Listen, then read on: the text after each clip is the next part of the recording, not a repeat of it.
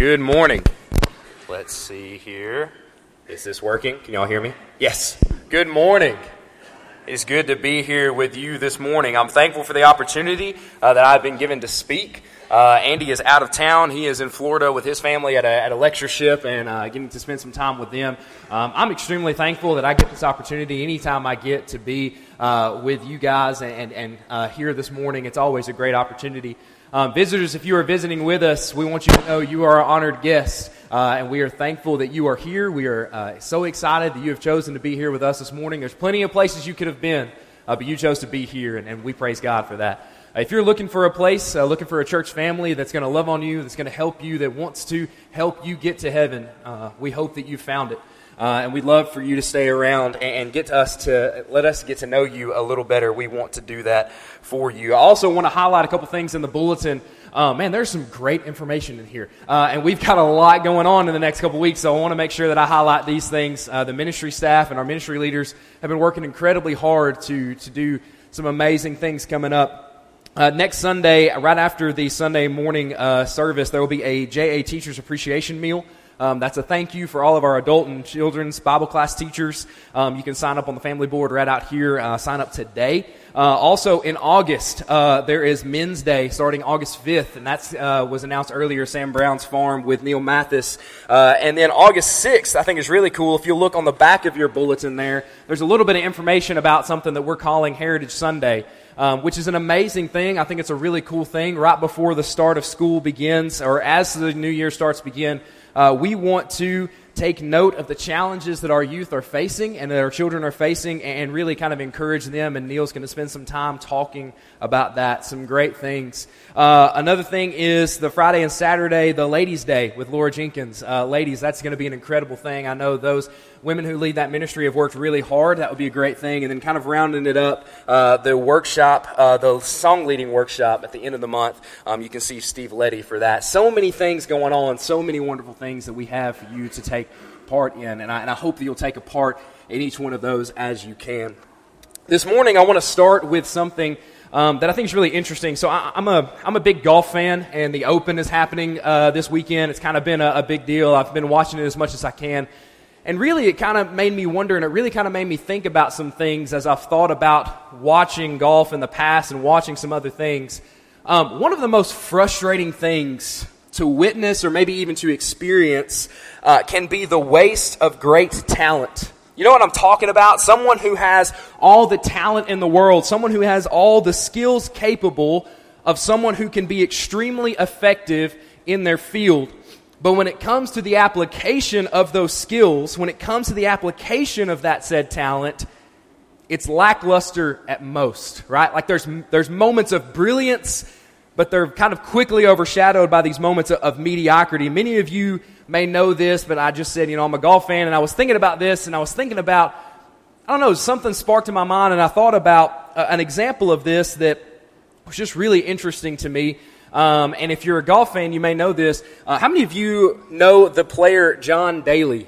If you don't know John Daly, let me give you an image to put in your mind. Take Travis Tritt, put him in golf attire, and then put him on some of the nicest golf courses in the world. I mean, like beautiful, long, flowing mullet, great mustache, kind of an impressive guy, an impressive feat. Hit the ball a mile. John Daly was this guy who, when he came on the scene, he took the golf scene by storm. I mean, came out and he won 2 majors very early on in his career. He was running with some of the best. He was kind of hanging around with Tiger Woods for a long time. And one of the things that kind of was frustrating about John was he had all this talent.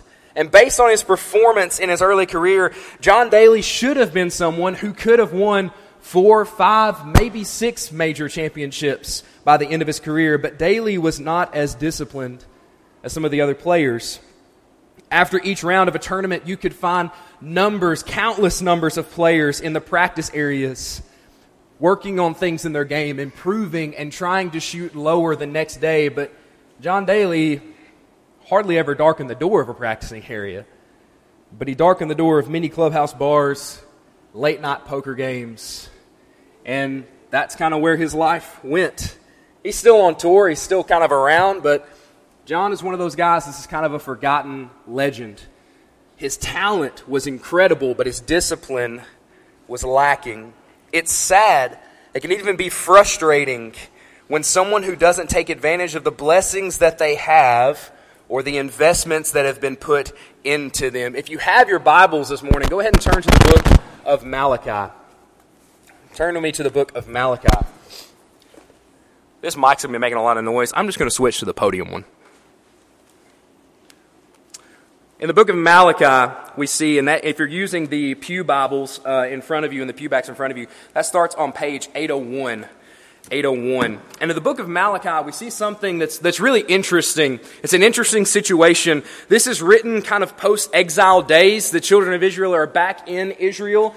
They've gone through the exile. They've been delivered by God. They've been rescued, and now they're home. And this is several years after that. And God sends a message to the people through His prophet Malachi. And it starts kind of an interesting way. Look at the way that God starts His message to His people. Let's pick up in chapter 1 and let's read verses 2 through 5. 2 through 5. Hear you peoples, all of you. Pay attention, O earth, and all that is in it. And let the Lord God be a witness against you. Oh, sorry, that's Micah. I was wondering, I was like, that does not... Saw the first M. So sorry. I was on the wrong page. Let me get there. I was like, that does not sound right. Okay, that's a great passage, but that's not the one we're going for. All right, Malachi chapter 1, here we go. Malachi chapter 1, starting in verse 2. Here we go. Actually, let's start in verse 1. The oracle of the word of the Lord to Israel by Malachi. I have loved you, says the Lord. But you say, how have you loved us? Is not Esau's Jacob's brother, declares the Lord? Yet I have loved Jacob, but Esau I have hated. I have laid waste his hill country and left his heritage to jackals of the desert.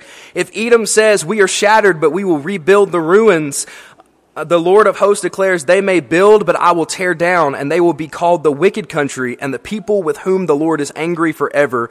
Your own eyes shall see this, and you shall say, great is the Lord beyond the border of Israel. You may be kind of wondering, okay, this is a lot jumping into this, but you have to understand kind of the history of where Israel is at. You've got to understand God is taking a moment to kind of step back and work backwards almost.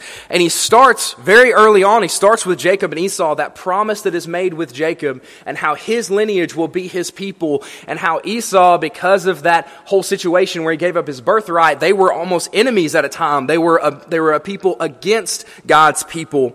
And God reminds Israel, He starts this message by reminding them of His love, His protection, because it seems Israel has forgotten. They ask, well, how have you loved us? How have you loved us, God? And He reminds them of how He did not allow the Edomites. But this is not just the Edomites that He's talking about here. He goes on, if there was more time, I'm sure God would give a list of all these nations and enemies that He had not allowed to take His people into captivity. God is trying to remind His people that He has protected them from countless enemies, that He has led them through wilderness and times of stress. He has led them in battle, and not to mention, He just delivered them from exile. God starts telling His people, or really reminding His people, of His rich blessings. And it's because of this, it's because that all that God has done for these people countless times, the deliverance that He has offered them, the faithfulness and investment that He has poured into them, you would think that these people would be more appreciative of what God has done.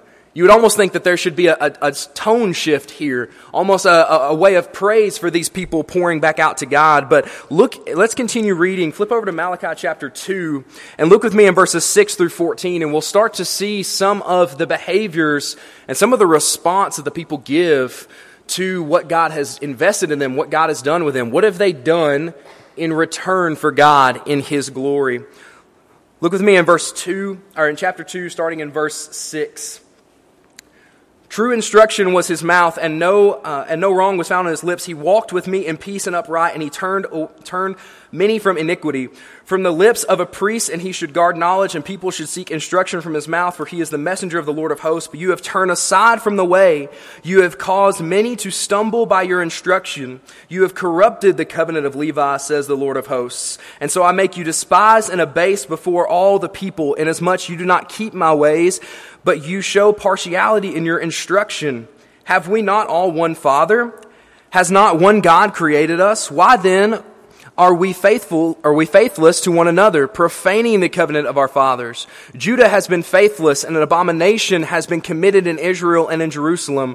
For Judah has profaned the sanctuary of the Lord, which he loves, and has married the daughter of a foreign god. May the Lord cut off from the tents of Jacob any descendants of the man who does this, who brings an offering to the Lord of hosts. And the second thing you do, you cover the Lord's altars with tears, with weeping and groaning, because he no longer regards the offering or accepts it with favor from your hands. But you say, why does he not?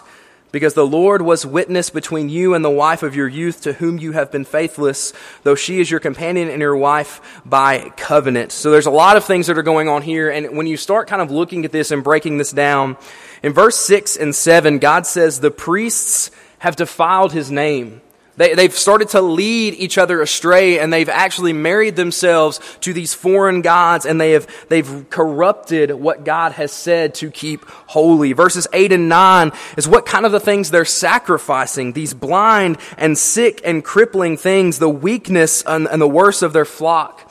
It's kind of an interesting thing when you start looking at this and you start seeing these people are not giving appreciation to God, especially in their sacrifices. What was the role of a sacrifice? To bring appeasement or atonement before the Lord. It was most often a sin offering, a way of kind of making peace between God and the wrong that we have done. And what made it a sacrifice was that it cost you something. But Israel refused to give anything that would really cost them anything. They were just thinking whatever it was good enough. But God says they are putting things on the altar that they would not put in front of their earthly authorities.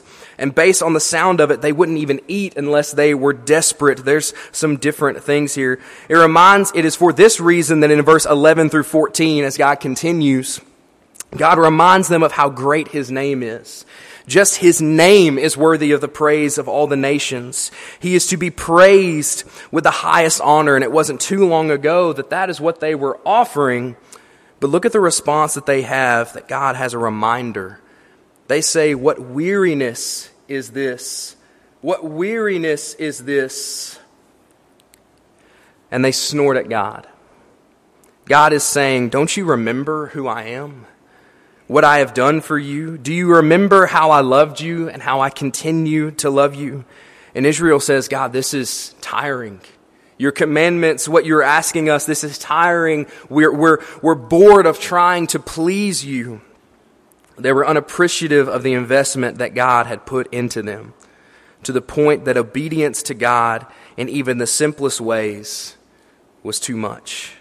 In fact, it gets so bad that we learn, if we keep reading on in chapter 3, that there's even more issues that are happening. There are some deeper evils that are happening. The people have decided even to not offer God their sacrifices worthy of his praise, but now they're keeping the things that are rightfully his. They're not bringing their tithes to the storehouse. Not only are they not sacrificing to God, they are not giving him what is rightfully his or what is commanded of them to give.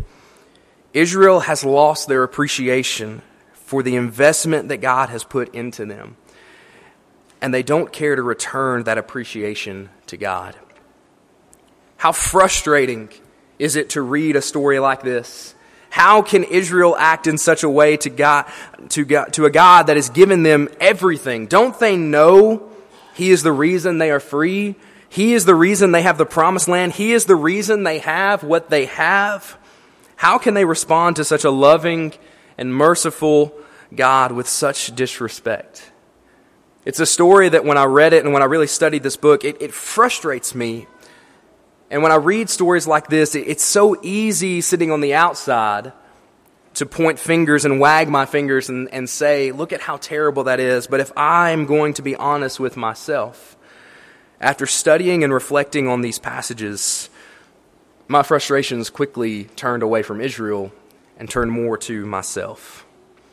Because I realized that there have been several times in my life that I have been just like Israel. And one of those moments happened actually just a few weeks ago. Behind me, there's several pictures on the screen, and these were all taken from a trip that me and about seven of our high schoolers and the interns went on. It's a trip that's called Chisel and Sculpt. You may have heard some announcements seen in the bulletin. I was blessed enough to actually be a part of this trip when I was an intern at Mount Juliet. And what this trip is it's a 48-hour endeavor across multiple locations. We traveled all across Middle Tennessee to various different places, hearing from various different people who are using their God-given talents and passions to glorify God in their careers. And we got the opportunity to hear from some incredible people. I won't give you a full list, but I want to tell you about some of the people that we got to meet. We started our Sunday afternoon. We started with Congressman John Rose, a member here, and we got to sit down and talk with him and learn his story. And he talked to our students about the importance of Christian character, of developing that and keeping your integrity as you pursue your career, and how important Christian character and boldness is in the youth and in our faith, especially in this time. After that, we met with a man named Steve Cantrell. Steve is a member of the Creve Hall Church of Christ. And Steve has an incredible story. He went to medical school. He started out being a facial reconstruction surgeon. He was doing surgery. He was teaching on a university board. And then his life kind of gets derailed. He gets a very bad case of melanoma, and it almost kills him. And Steve, through helping and through his research through the University of New York there, he actually comes up with something that works really well. And Steve said, if this helped me, maybe it can help others as well.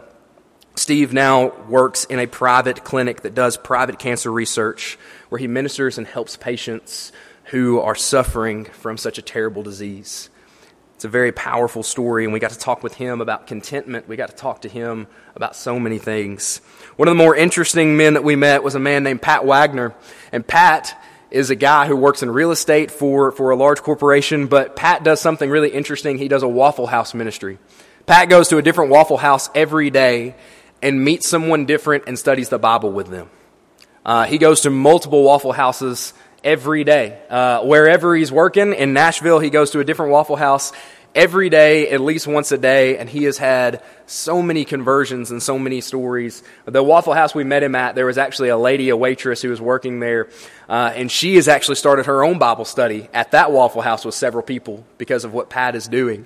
Pat is simply one of those guys who says, I just ask people what they need, and I try to help them. He has a job ministry where he guarantees people within 30 days he will find them a job in their field. And through that ministry, he has helped over 1,600 people find full-time jobs in their career over the 16 years he's been doing that.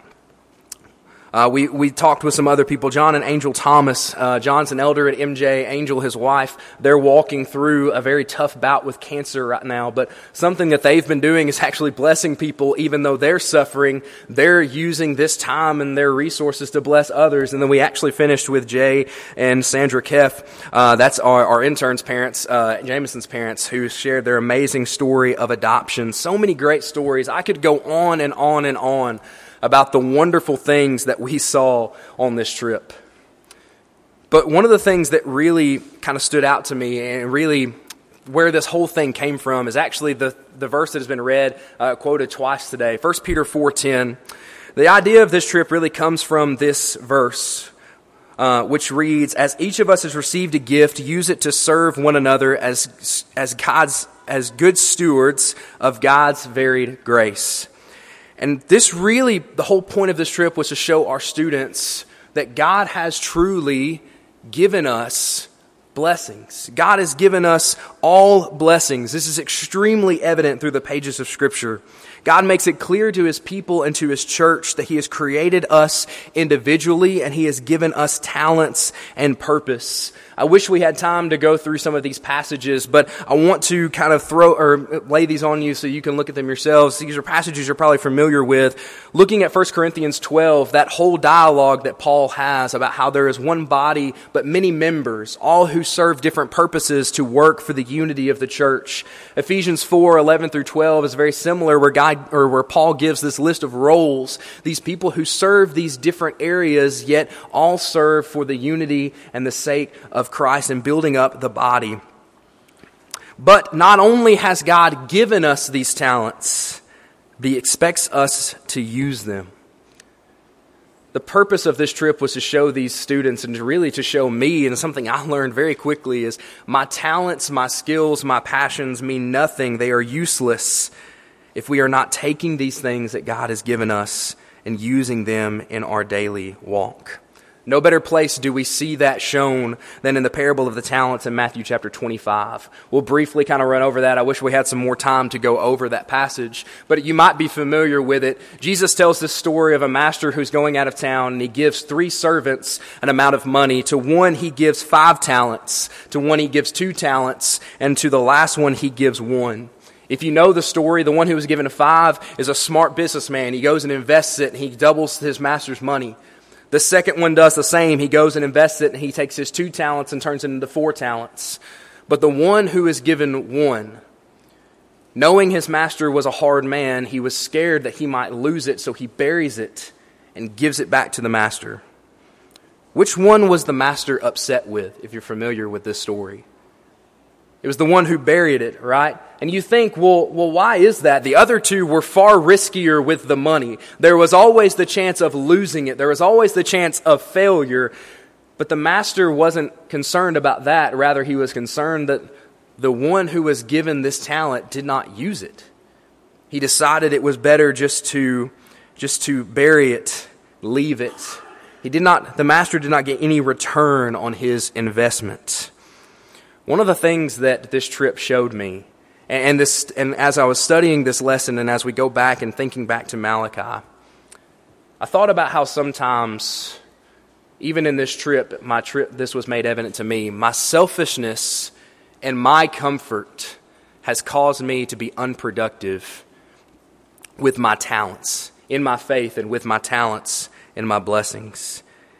It was this trip and hearing from all these wonderful people that I realized just how much I can be like Israel in Malachi, where I can become so comfortable in my own bubble, where I can become so possessive of the blessings that aren't even mine to begin with, to become possessive and selfish of the resources that God has given me, that instead of using my talents for God's glory, I use them for myself and give God what is left over.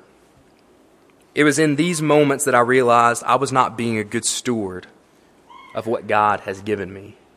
And there were strives and there were things that I could do to be better. What is a steward?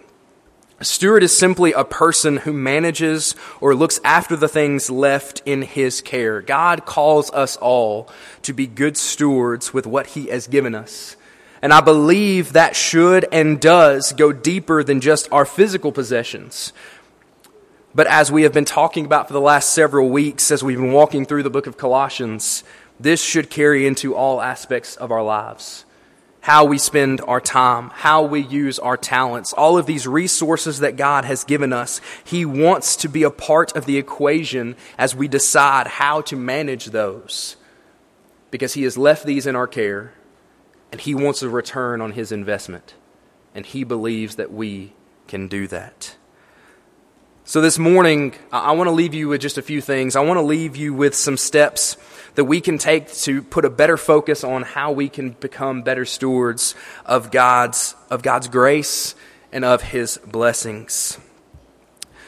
Going back to our text in Malachi, the problem starts when Israel says that we have done this. We have provided for ourselves. We have created these things, because it turns them, except from a worship of God, to a worship of themselves, not a worship of where the gifts truly come from. They lose the idea that these blessings that are in their care were not theirs to begin with.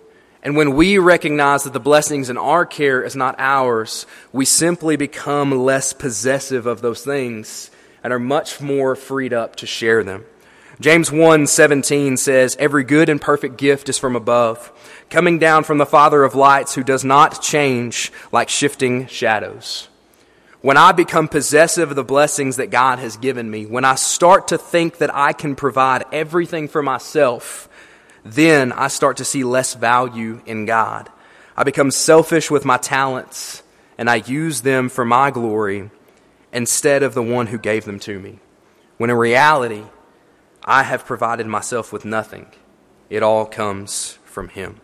The second thing I think that we need to remind ourselves when we're looking at how can I be a good steward is remember that you are equipped and who it is that equips you. Ephesians 2, 1 through 10 is one of my favorite passages in all of Scripture. But I particularly love the last verse, and I'll read that for you. Ephesians 2:10 says, "For we are His workmanship, created in Christ Jesus for good works, which God prepared beforehand that we should walk in them." This verse is so powerful to me because it communicates that God has created me.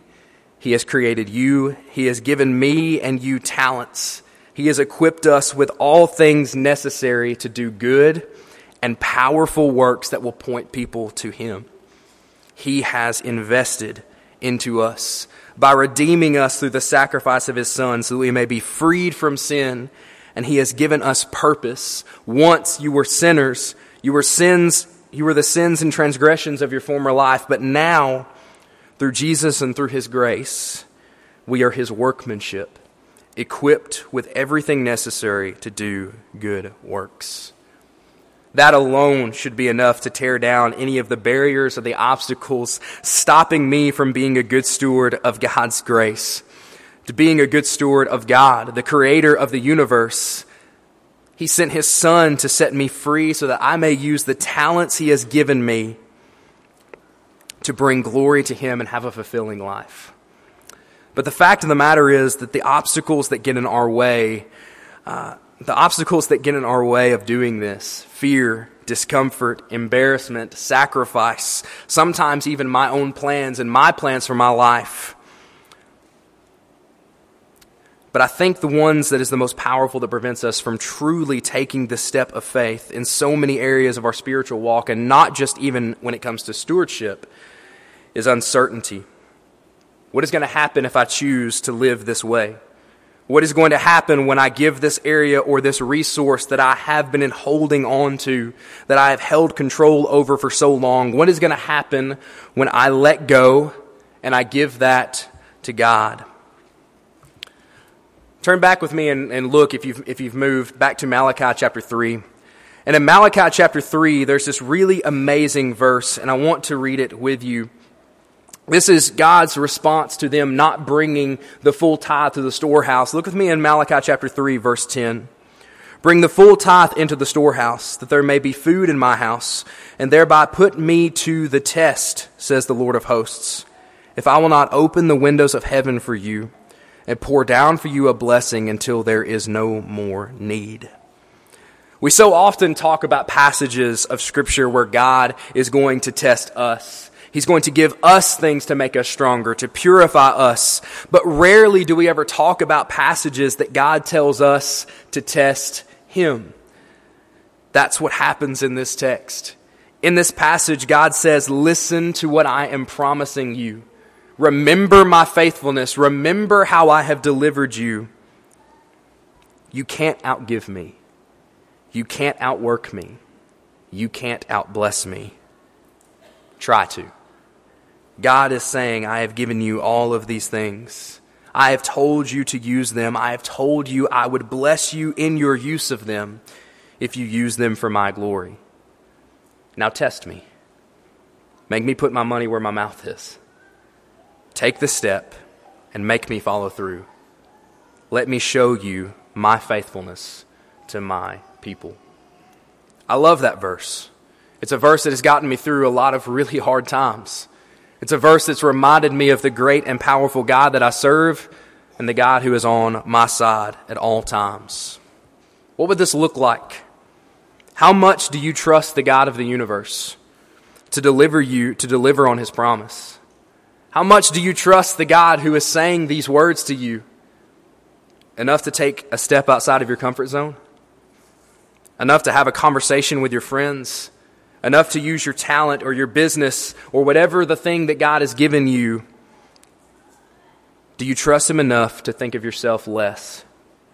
Enough to give up control in that area of life that you haven't allowed him into? I don't know where you are this morning. I don't know all the things happening in your life, but I do know this. God sees value in you. He sees purpose in you. He has given you something that he believes with all of his heart that with him you can make a difference with. And he so desperately wants to help you make that difference. How do I know this? Because 2,000 years ago, he came in the form of a man, Jesus, the Son of God. He came to give his life to cleanse us from all sins and obstacles that get in the way of that have pulled us away from our true value and our true purpose. And because he has done that for you, he wants you, Christians, to think big and live even bigger. He wants you to set out to do things that if God does not show up, they won't succeed. He's counting on that. What would change in your life if every morning you woke up with the mindset of God has promised to be faithful, so I'm going to live like it? If you aren't a Christian this morning, God has laid his cards on the table.